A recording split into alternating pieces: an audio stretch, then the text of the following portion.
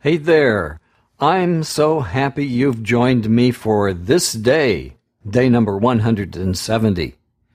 May the readings today bless you, my friend. May you find power and strength through what we hear today in God's Word. Today we read 2 Samuel 20, our first reading in Psalm 118 and John chapter 2. So let's turn to 2 Samuel 20. Yesterday we heard the story of how David sent out his army under three commanders, Joab, Abishai, and Ittai. He gave them orders to deal gently with Absalom. Joab, who was always pragmatic, didn't do this.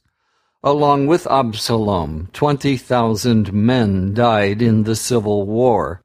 Joab stopped David's mourning for his son and ordered him to go out to encourage his troops. And finally, the people decided to bring David back as their king. 2 Samuel 20. There happened to be in Gilgal a worthless character named Sheba, son of Bichri, of the tribe of Benjamin. He blew the trumpet and called out, "Down with David! We won't follow him! Men of Israel, let's go home!" So the Israelites deserted David and went with Sheba, but the men of Judah remained loyal and followed David from the Jordan to Jerusalem. When David arrived at his palace in Jerusalem, he took the 10 concubines he had left to take care of the palace and put them under guard. He provided for their needs, but did not have intercourse with them. They were kept confined for the rest of their lives, living like widows. The king said to Amasa, "Call the men of Judah together and be back here with them by the day after tomorrow." Amasa went to call them, but he did not get back by the time the king had told him to. So the king said to Abishai, "Sheba will give us more trouble than Absalom. Take my men and go after him, or else he may occupy some fortified towns and escape from us." So Joab's men, the royal guards, and all the other soldiers left Jerusalem with Abishai to go after Sheba. When they reached the large rock at Gibeon, Amasa met them.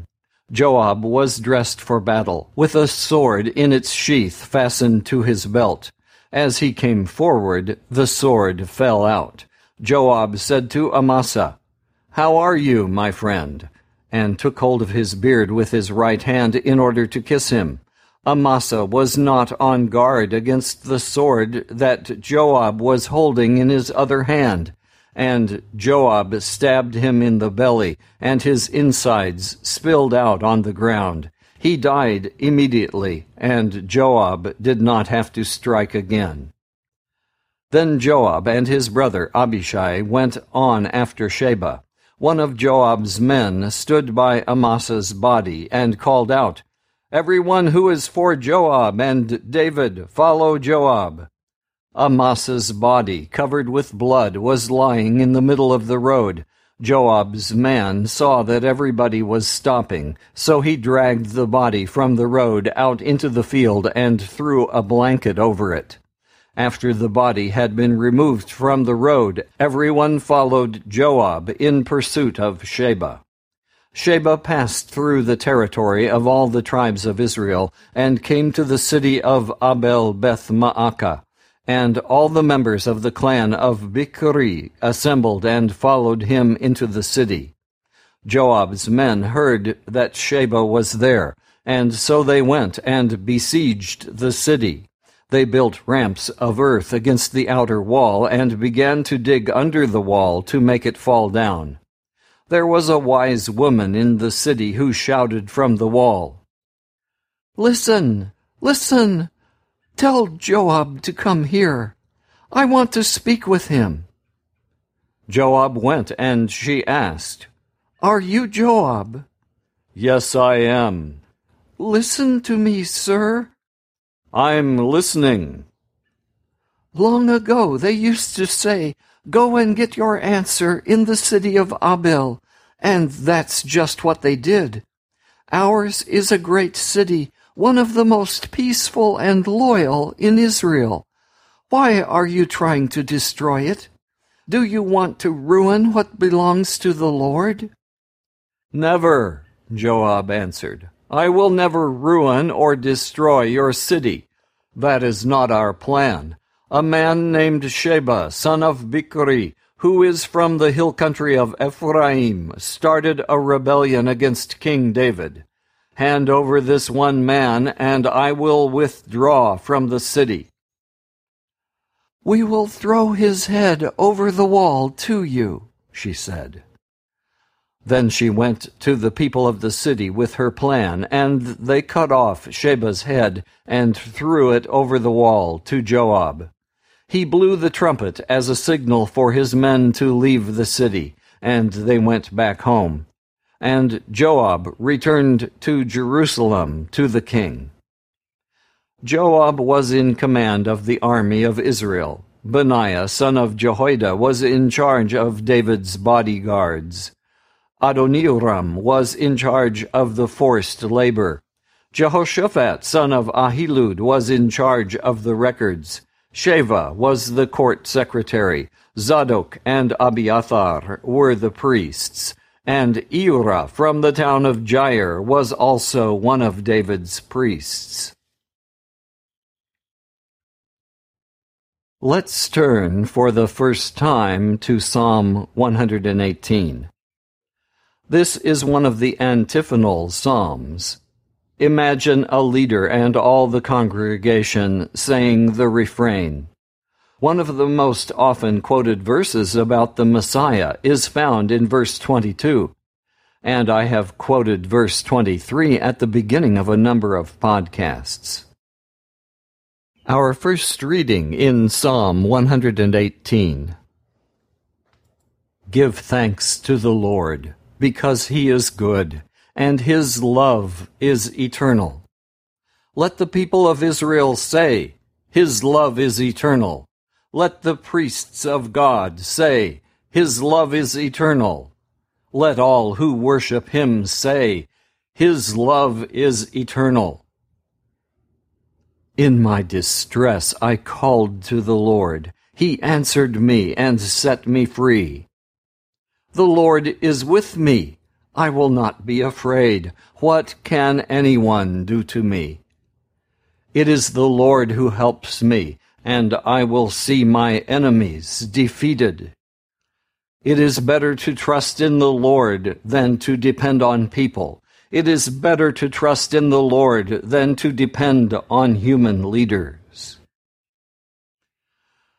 Many enemies were around me, but I destroyed them by the power of the Lord. They were around me on every side, but I destroyed them by the power of the Lord. They swarmed around me like bees, but they burned out as quickly as a brush fire. By the power of the Lord I destroyed them. I was fiercely attacked and was being defeated, but the Lord helped me.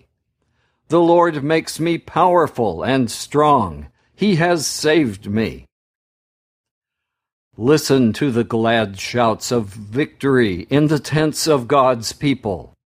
The Lord's mighty power has done it. His power brought us victory. His mighty power in battle. Let's turn for the first time to John chapter 2. John uses simple words such as light, word, lamb, and door, but the concepts he deals with are anything but simple. The meaning goes deep, so deep that you could spend a lifetime studying the prologue in chapter 1 alone and never get to the bottom of it. Note also that John very artistically makes use of double meaning, using a word with two meanings simultaneously. Note how Jesus and the writer, John, artfully hint at the story of Jacob at the end of chapter 1. Jesus calls Nathanael a true son of Israel. Israel is one of Jacob's names, and Jacob's name means cheater. And then Jesus paradoxically calls Nathanael a man of complete integrity. Finally, Jesus didn't need to make it obvious to his hearers, and John didn't need to explain to his readers that Jesus was quoting from the Jacob's Ladder story. Just a few words and the previous hint were plenty to imply this. Jesus is claiming to be the way, or the ladder, to the Father. The way, the truth, and the life. John chapter 2. 2 days later there was a wedding in the town of Cana in Galilee. Jesus' mother was there, and Jesus and his disciples had also been invited to the wedding. When the wine had given out, Jesus' mother said to him, "They're out of wine." "You must not tell me what to do," Jesus replied. "My time has not yet come." Jesus' mother then told the servants, "Do whatever he tells you." The Jews have rules about ritual washing, and for this purpose 6 stone water jars were there, each one large enough to hold between 20 and 30 gallons. Jesus said to the servants, "Fill these jars with water," and they filled them to the brim. And then he told them, "Now draw some water out and take it to the man in charge of the feast." They took him the water, which now had turned into wine, and he tasted it. He did not know where this wine had come from, but of course the servants who had drawn out the water knew. So he called the bridegroom and said to him, "Everyone else serves the best wine first, and after the guests have drunk a lot, he serves the ordinary wine. But you have kept the best wine until now." Jesus performed this miracle in Cana in Galilee. There he revealed his glory, and his disciples believed in him. After this, Jesus and his mother, brothers, and disciples went to Capernaum and stayed there a few days. It was almost time for the Passover festival, so Jesus went to Jerusalem. There in the temple he found people selling cattle, sheep, and pigeons, and also the money changers sitting at their tables. So he made a whip from cords and drove all the animals out of the temple, both the sheep and the cattle. He overturned the tables of the money changers and scattered their coins, and he ordered those who sold the pigeons, "Take them out of here. Stop making my Father's house a marketplace."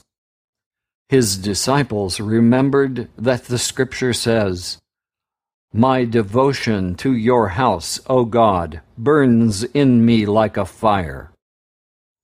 The Jewish authorities came back at him with a question. "What miracle can you perform to show that you have the right to do this?" Jesus answered, "Tear down this temple, and in 3 days I will build it again." "Are you going to build it again in 3 days?" they asked him. "It has taken 46 years to build this temple." But the temple Jesus was speaking about was his body. So when he was raised from death, his disciples remembered that he had said this, and they believed the Scripture and what Jesus had said. While Jesus was in Jerusalem during the Passover festival, many believed in him as they saw the miracles he performed. But Jesus did not trust himself to them, because he knew them all. There was no need for anyone to tell him about them, because he himself knew what was in their hearts. Please join me in prayer. Our Heavenly Father, Thank you for the beautiful messianic psalm we started to read today. Jesus himself would have said while on earth, "In my distress I called to the Lord," meaning you, O Lord God, "and he answered me and set me free." Jesus himself tells us, "It is better to trust in the Lord than to depend on humans or human leaders." We worship you, O Lord. Your love is eternal. Nothing can separate us from your love. There is not one thing that can stop you from loving us. Lord Jesus, you knew that your words about tearing down the temple would be thrown up against you in your trial and while you hung on the cross. Ironically, the Jewish leaders saw the miracle they asked for that showed you had the right to cleanse the temple. Lord, we see here that you indeed know what is in people's hearts. We cannot hide anything from you. Instead, we ask that we might worship you in spirit, that is, with all the help of the Holy Spirit's cleansing and empowering, and in truth, that is, sincerely from the heart, not hypocritically, and in accordance with all the true teachings you have brought us.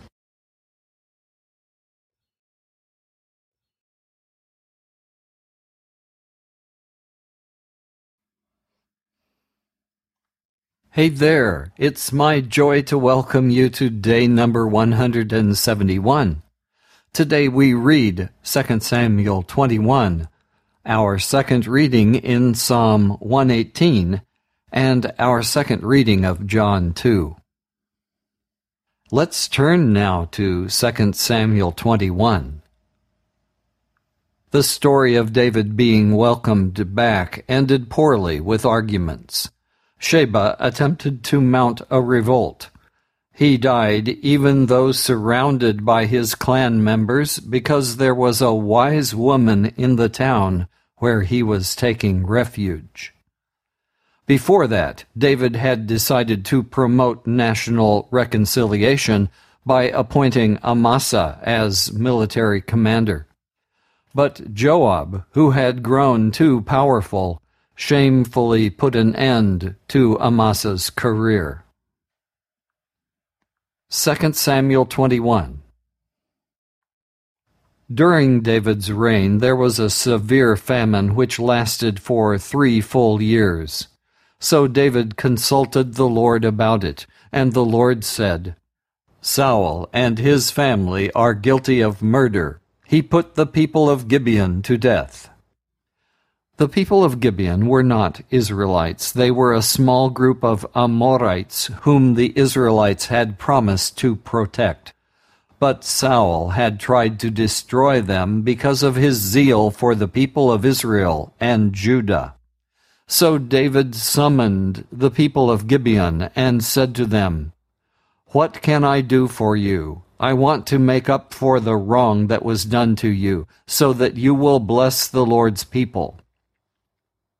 They answered, "Our quarrel with Saul and his family can't be settled with silver or gold, nor do we want to kill any Israelite." "What then do you think I should do for you?" David asked. They answered, "Saul wanted to destroy us and leave none of us alive anywhere in Israel. So hand over 7 of his male descendants, and we will hang them before the Lord at Gibeah, the hometown of Saul, the Lord's chosen king." "I will hand them over," the king answered. But because of the sacred promise that he and Jonathan had made to each other, David spared Jonathan's son Mephibosheth, the grandson of Saul. However, he took Armoni and Mephibosheth, the 2 sons that Rizpah, the daughter of Aiah, had borne to Saul. He also took the 5 sons of Saul's daughter Merab, whom she had borne to Adriel, son of Barzillai, who was from Meholah. David handed them over to the people of Gibeon, who hanged them on the mountain before the Lord, and all 7 of them died together. It was late in the spring, at the beginning of the barley harvest, when they were put to death. Then Saul's concubine, Rizpah, the daughter of Aiah, used sackcloth to make a shelter for herself on the rock where the corpses were. And she stayed there from the beginning of harvest until the autumn rains came. During the day she would keep the birds away from the corpses, and at night she would protect them from wild animals. When David heard what Rizpah had done, he went and got the bones of Saul and of his son Jonathan from the people of Jabesh in Gilead. They had stolen them from the public square in Beth-shan, where the Philistines had hanged the bodies on the day they killed Saul on Mount Gilboa. David took the bones of Saul and Jonathan, and also gathered up the bones of the 7 men who had been hanged. Then they buried the bones of Saul and Jonathan in the grave of Saul's father, Kish, in Zelah, in the territory of Benjamin, doing all that the king had commanded. And after that, God answered their prayers for the country. There was another war between the Philistines and Israel, and David and his men went and fought the Philistines. During one of the battles, David grew tired. A giant named Ishbi-benob, who was carrying a bronze spear that weighed about 7.5 pounds, and who was wearing a new sword, thought he could kill David. But Abishai, son of Zeruiah, came to David's help, attacked the giant, and killed him. Then David's men made David promise that he would never again go out with them to battle. "You are the hope of Israel, and we don't want to lose you," they said. After this there was a battle with the Philistines at Gob, during which Sibbecai from Husha killed a giant named Saph. There was another battle with the Philistines at Gob, and Elhanan, son of Jair from Bethlehem, killed Goliath from Gath, whose spear had a shaft as thick as the bar on a weaver's loom. Then there was another battle at Gath, where there was a giant who loved to fight. He had 6 fingers on each hand and 6 toes on each foot. He defied the Israelites, and Jonathan, the son of David's brother Shammah, killed him. These 4 were descendants of the giants of Gath, and they were killed by David and his men. And now we turn for the second time to Psalm 118. This is an antiphonal psalm. Imagine a leader and a chorus of voices saying a series of refrains. Today we will hear verse 22, which is the Old Testament verse most frequently quoted about the Messiah in the New Testament. And I have quoted verse 23 from other versions at the beginning of a number of podcasts. Psalm 118, starting at verse 14. The Lord makes me powerful and strong. He has saved me. Listen to the glad shouts of victory in the tents of God's people. The Lord's mighty power has done it. His power has brought us victory, His mighty power in battle. I will not die. Instead, I will live and proclaim what the Lord has done. He has punished me severely, but He has not let me die. Open to me the gates of the temple, and I will go in and give thanks to the Lord. This is the gate of the Lord. Only the righteous can come in. I praise you, Lord, because you heard me, because you have given me victory. The stone which the builders rejected as worthless turned out to be the most important of all. This was done by the Lord. What a wonderful sight it is! This is the day of the Lord's victory. Let us be happy. Let us celebrate. Save us, Lord. Save us. Give us success, O Lord. May God bless the one who comes in the name of the Lord. From the temple of the Lord we bless you. The Lord is God. He has been good to us. With branches in your hands, start the festival and march around the altar. You are my God, and I give you thanks. I will proclaim your greatness. Give thanks to the Lord, because he is good, and his love is eternal. And now let's return to John 2. In John, chapter 1 and 2, John has already begun to tell us what Jesus was like. He was able to enter in fully in a wedding feast. He was stern about not turning the temple into a marketplace. In chapter 1, verse 24, in the NLT, it says that he knew all about people. The GNT is closer to the Greek with, he knew them all. Jesus had miraculous knowledge about people, like we have seen in chapter 1 with Nathanael. John chapter 2. 2 days later there was a wedding feast in the town of Cana in Galilee. Jesus' mother was there, and Jesus with his disciples had also been invited to the wedding. When the wine had given out, Jesus' mother said to him, "They are out of wine."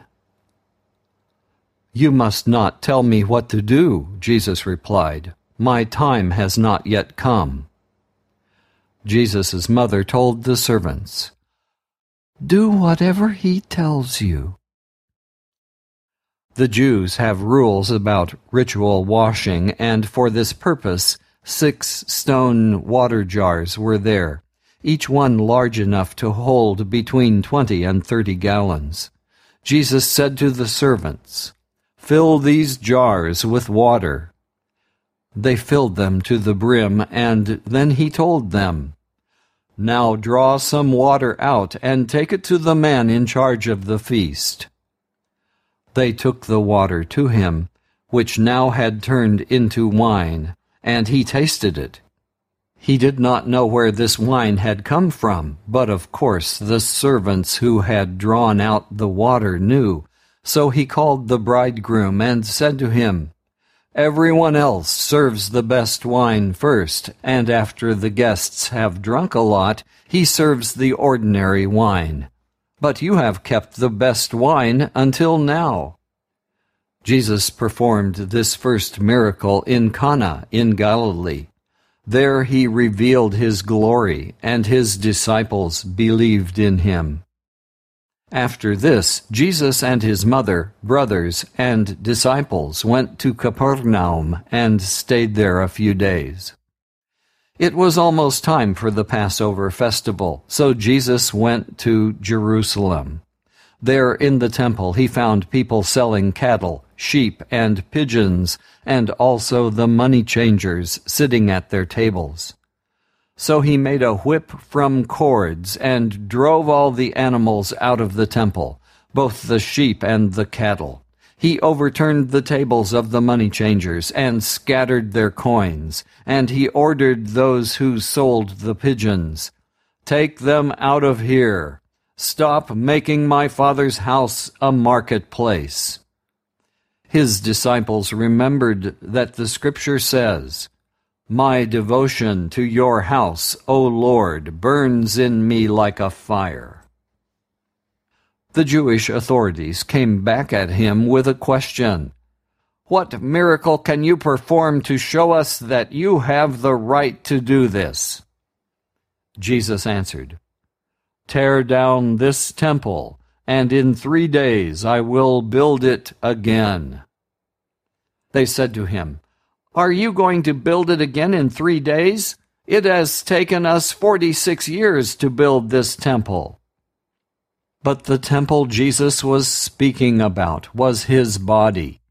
So when he was raised from death, his disciples remembered that he had said this, and they believed the Scripture and what Jesus had said.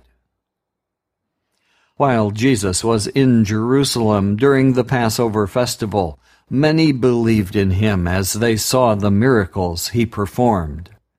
But Jesus did not trust himself to them, because he knew them all. There was no need for anyone to tell him about them, because he himself knew what was in people's hearts. Please join me in prayer. Lord Jesus, we praise you for your answer in this chapter of John, where you referred to your body as this temple. As we will read in Hebrews, we enter into the most holy place through the curtain, which is your own body. So we rejoice to say with the psalmist, "Open to me the gates of the temple.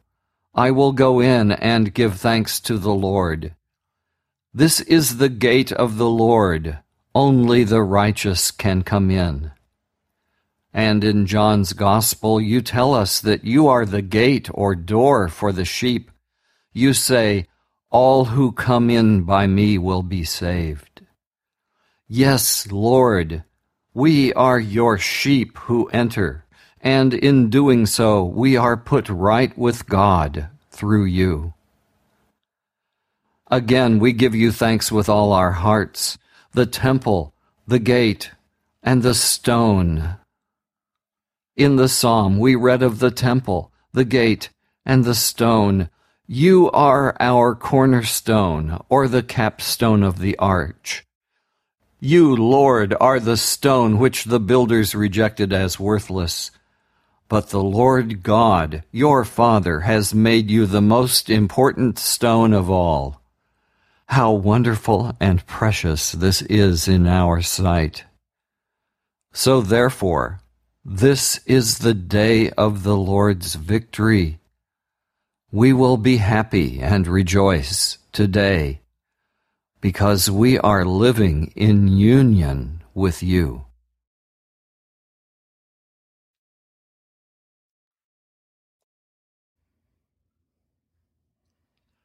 Hey, hi there.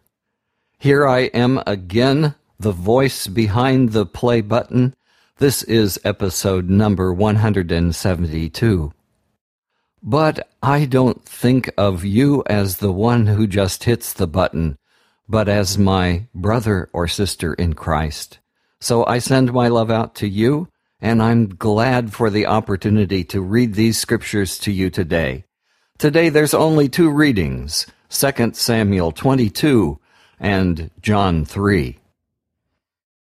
Let's turn to 2 Samuel 22. We near the end of David's story. God gave him victory over Sheba and the house of Saul. The killing of 7 of the descendants of Saul, to us, seems harsh and past the statute of limitations. But God arranged that revenge in response to untold injustices that were wreaked by Saul on the Gibeonites. Note, God takes notice of covenants made and wants us to do what we promise in His name. And now, in chapter 22, David's song of praise includes ideas from the Psalms, but does not seem to be an extended quote from any one of them as far as I can find in my sources. Because of this long poetic section today, we skip a day reading from the Psalms. 2 Samuel 22. When the Lord saved David from Saul and his other enemies, David sang this song to the Lord. You, Lord, are my protector. You are my strong fortress. You, my God, are my protection, and with you I'm safe. You protect me like a shield. You defend me and keep me safe. You are my Savior. You protect me and save me from violence. When I call to you, Lord, you save me from my enemies. I praise you, Lord. The waves of death were all around me. The waves of destruction rolled over me. The danger of death was around me, and the grave set its trap for me. In my trouble I called to you, Lord. I called to you, my God, for help. In your temple you heard my voice. You listened to my cry for help. Then the earth trembled and shook. The foundations of the sky rocked and quivered, because you, O my God, were angry. Smoke poured out of your nostrils, a consuming flame and burning coals from your mouth. You tore the sky open and came down, with a dark cloud under your feet. You flew swiftly on your winged creature. You traveled on the wings of the wind. You covered yourself with darkness. Thick clouds full of water surrounded you. Burning coals flamed up from the lightning before you. Then you, O my Lord, thundered from the sky, and the voice of Almighty God was heard. You shot your arrows and scattered your enemies. With flashes of lightning you sent them running. The floor of the ocean was laid bare, and the foundations of the earth were uncovered. When you, O Lord, rebuked your enemies and roared at them in anger. You, Lord, reached down from above and took hold of me. You pulled me out of the deep waters. You rescued me from my powerful enemies and from all those who hate me. They were too strong for me. When I was in trouble, they attacked me. But you, O Lord, protected me. You helped me out of danger. You saved me because you were pleased with me. You, Lord, reward me because I do what is right. You bless me because I am innocent. I have obeyed your law, O Lord. I have not turned away from you, my God.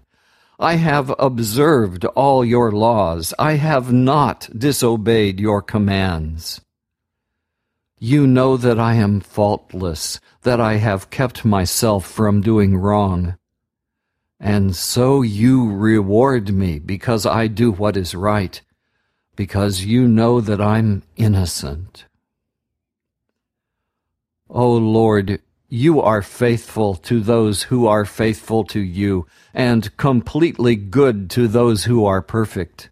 You are pure to those who are pure, but hostile to those who are wicked. You save those who are humble, but you humble those who are proud. You, Lord, are my light. You dispel my darkness. You give me strength to attack my enemies and power to overcome their defenses. You, O God, how perfect are your deeds, how dependable your words. You are like a shield for all who seek your protection. You, Lord, alone are God. You, O God, alone are our defense. You are my strong refuge. You make my pathway safe. You make me sure-footed like a deer. You keep me safe on the mountains. You train me for battle so that I can use the strongest bow. O Lord, you protect and save me. Your help has made me great. You have kept me from being captured, and I have never fallen. I pursue my enemies and defeat them. I do not stop until I destroy them.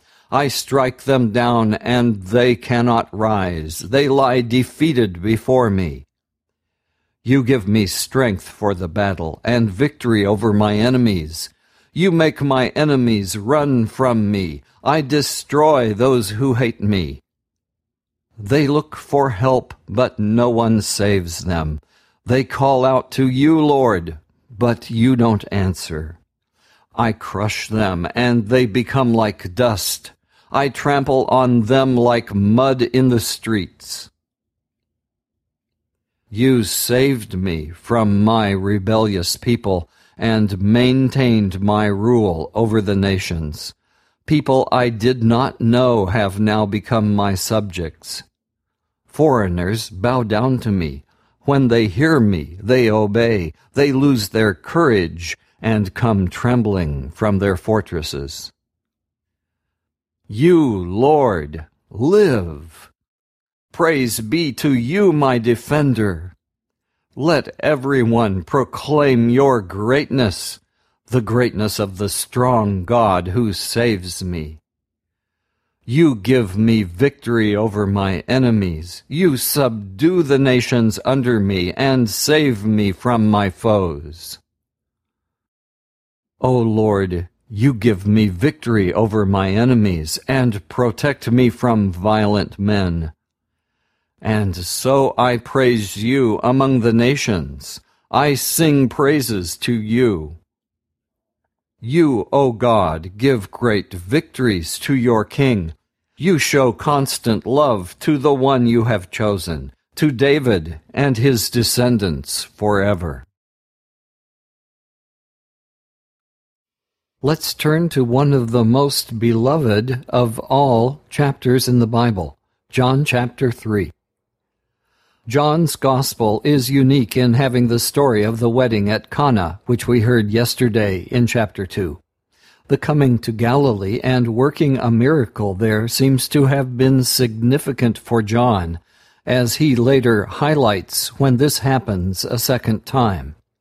John moved the story of the cleansing of the temple to the beginning of his Gospel. I think that this is because he wanted to highlight the conflicts between Jesus and the Jews. Note that in verse 19, Jesus doesn't say, I will destroy this temple, but destroy imperative, as a challenge to the Jewish leaders. Nett's note indicates that this is a form that reminds one of some words of the prophets. John chapter 3. There was a Jewish leader named Nicodemus, who belonged to the party of the Pharisees. One night he went to Jesus and said to him, Rabbi, we know that you are a teacher sent by God. No one could perform the miracles you are doing unless God were with him. Jesus answered, I am telling you the truth. No one can see the kingdom of God without being born again. How can a grown man be born again? Nicodemus asked. He certainly cannot enter his mother's womb and be born a second time. I'm telling you the truth, replied Jesus, that no one can enter the kingdom of God without being born of water and the Spirit. A person is born physically of human parents, but is born spiritually of the Spirit. Do not be surprised because I tell you that you must all be born again. The wind blows wherever it wishes. You hear the sound it makes, but you don't know where it comes from or where it's going.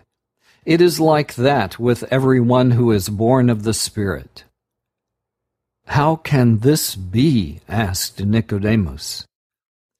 Jesus answered, "You are a great teacher in Israel, and you don't know this? I'm telling you the truth. We speak of what we know and report of what we have seen, yet none of you is willing to accept our message. You do not believe me when I tell you about the things of this world. How will you ever believe me then when I tell you about the things of heaven? And no one has ever gone up to heaven except me, the Son of Man, who came down from heaven. As Moses lifted up the bronze snake on a pole in the desert, in the same way I, the Son of Man, must be lifted up, so that everyone who believes in me may have eternal life. For God loved the world so much that he gave his only Son, so that everyone who believes in him may not die, but have eternal life. For God did not send his Son into the world to be its judge, but to be its Savior.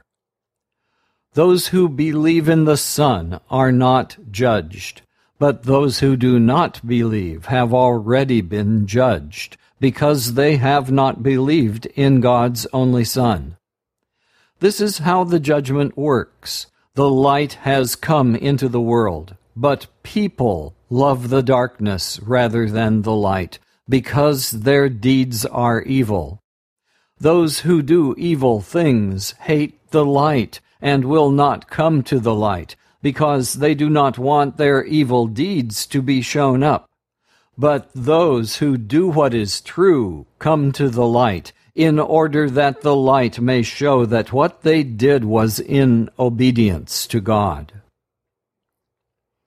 After this, Jesus and his disciples went to the province of Judea, where he spent some time with them and baptized. John also was baptizing at Ainon, not far from Salim, because there was plenty of water in that place. People were going to him, and he was baptizing them. This was before John had been put in prison. Some of John's disciples began arguing with a Jew about the matter of ritual washing. So they went to John and told him, "Teacher, you remember the man who was with you on the east side of the Jordan, the one you spoke about. Well, he is baptizing now, and everyone is going to him." John answered, "No one can have anything unless God gives it. You yourselves are my witness that I said, I am not the Messiah, but I have been sent ahead of him. The bridegroom is the one to whom the bride belongs, but the bridegroom's friend who stands by and listens is glad when he hears the bridegroom's voice. This is how my own happiness is made complete. He must become more important, while I become less important.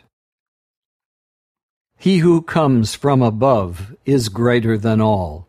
He who is from the earth belongs to the earth and speaks about earthly matters. But he who comes from heaven is above all. He tells what he has seen and heard, yet so few accept his message. But whoever accepts his message confirms by this that God is truthful. The one whom God has sent speaks God's words, because God gives him the fullness of his Spirit. The Father loves his Son and has put everything in his power. Whoever believes in the Son has eternal life. Whoever disobeys the Son will not have life, but will remain under God's punishment. Let's pray together. Our Lord, Christ Jesus, you are our victorious King. When David prayed about forever, it was you he was talking about. We thank you that you are the promised Son of David, and you are the Son of Man whom Daniel saw in heaven receiving such great praise. You are the one who has come down from heaven, and so you are the one qualified to tell us of heavenly matters. If there is one of my listeners who is still waiting to make the choice of believing in you, I ask you that today you would move him or her from living under judgment to living according to the truth, from refusal to believe to believing in you, from living in the dark to living in the light, from proud, sinful independence to humbly admitting their need of a Savior, from rejecting your gracious offer to being spiritually reborn.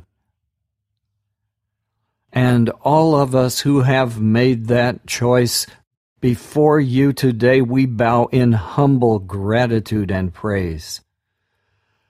And as followers of the Son of Man, we ask you, our Father, please be with us today, as you were with David,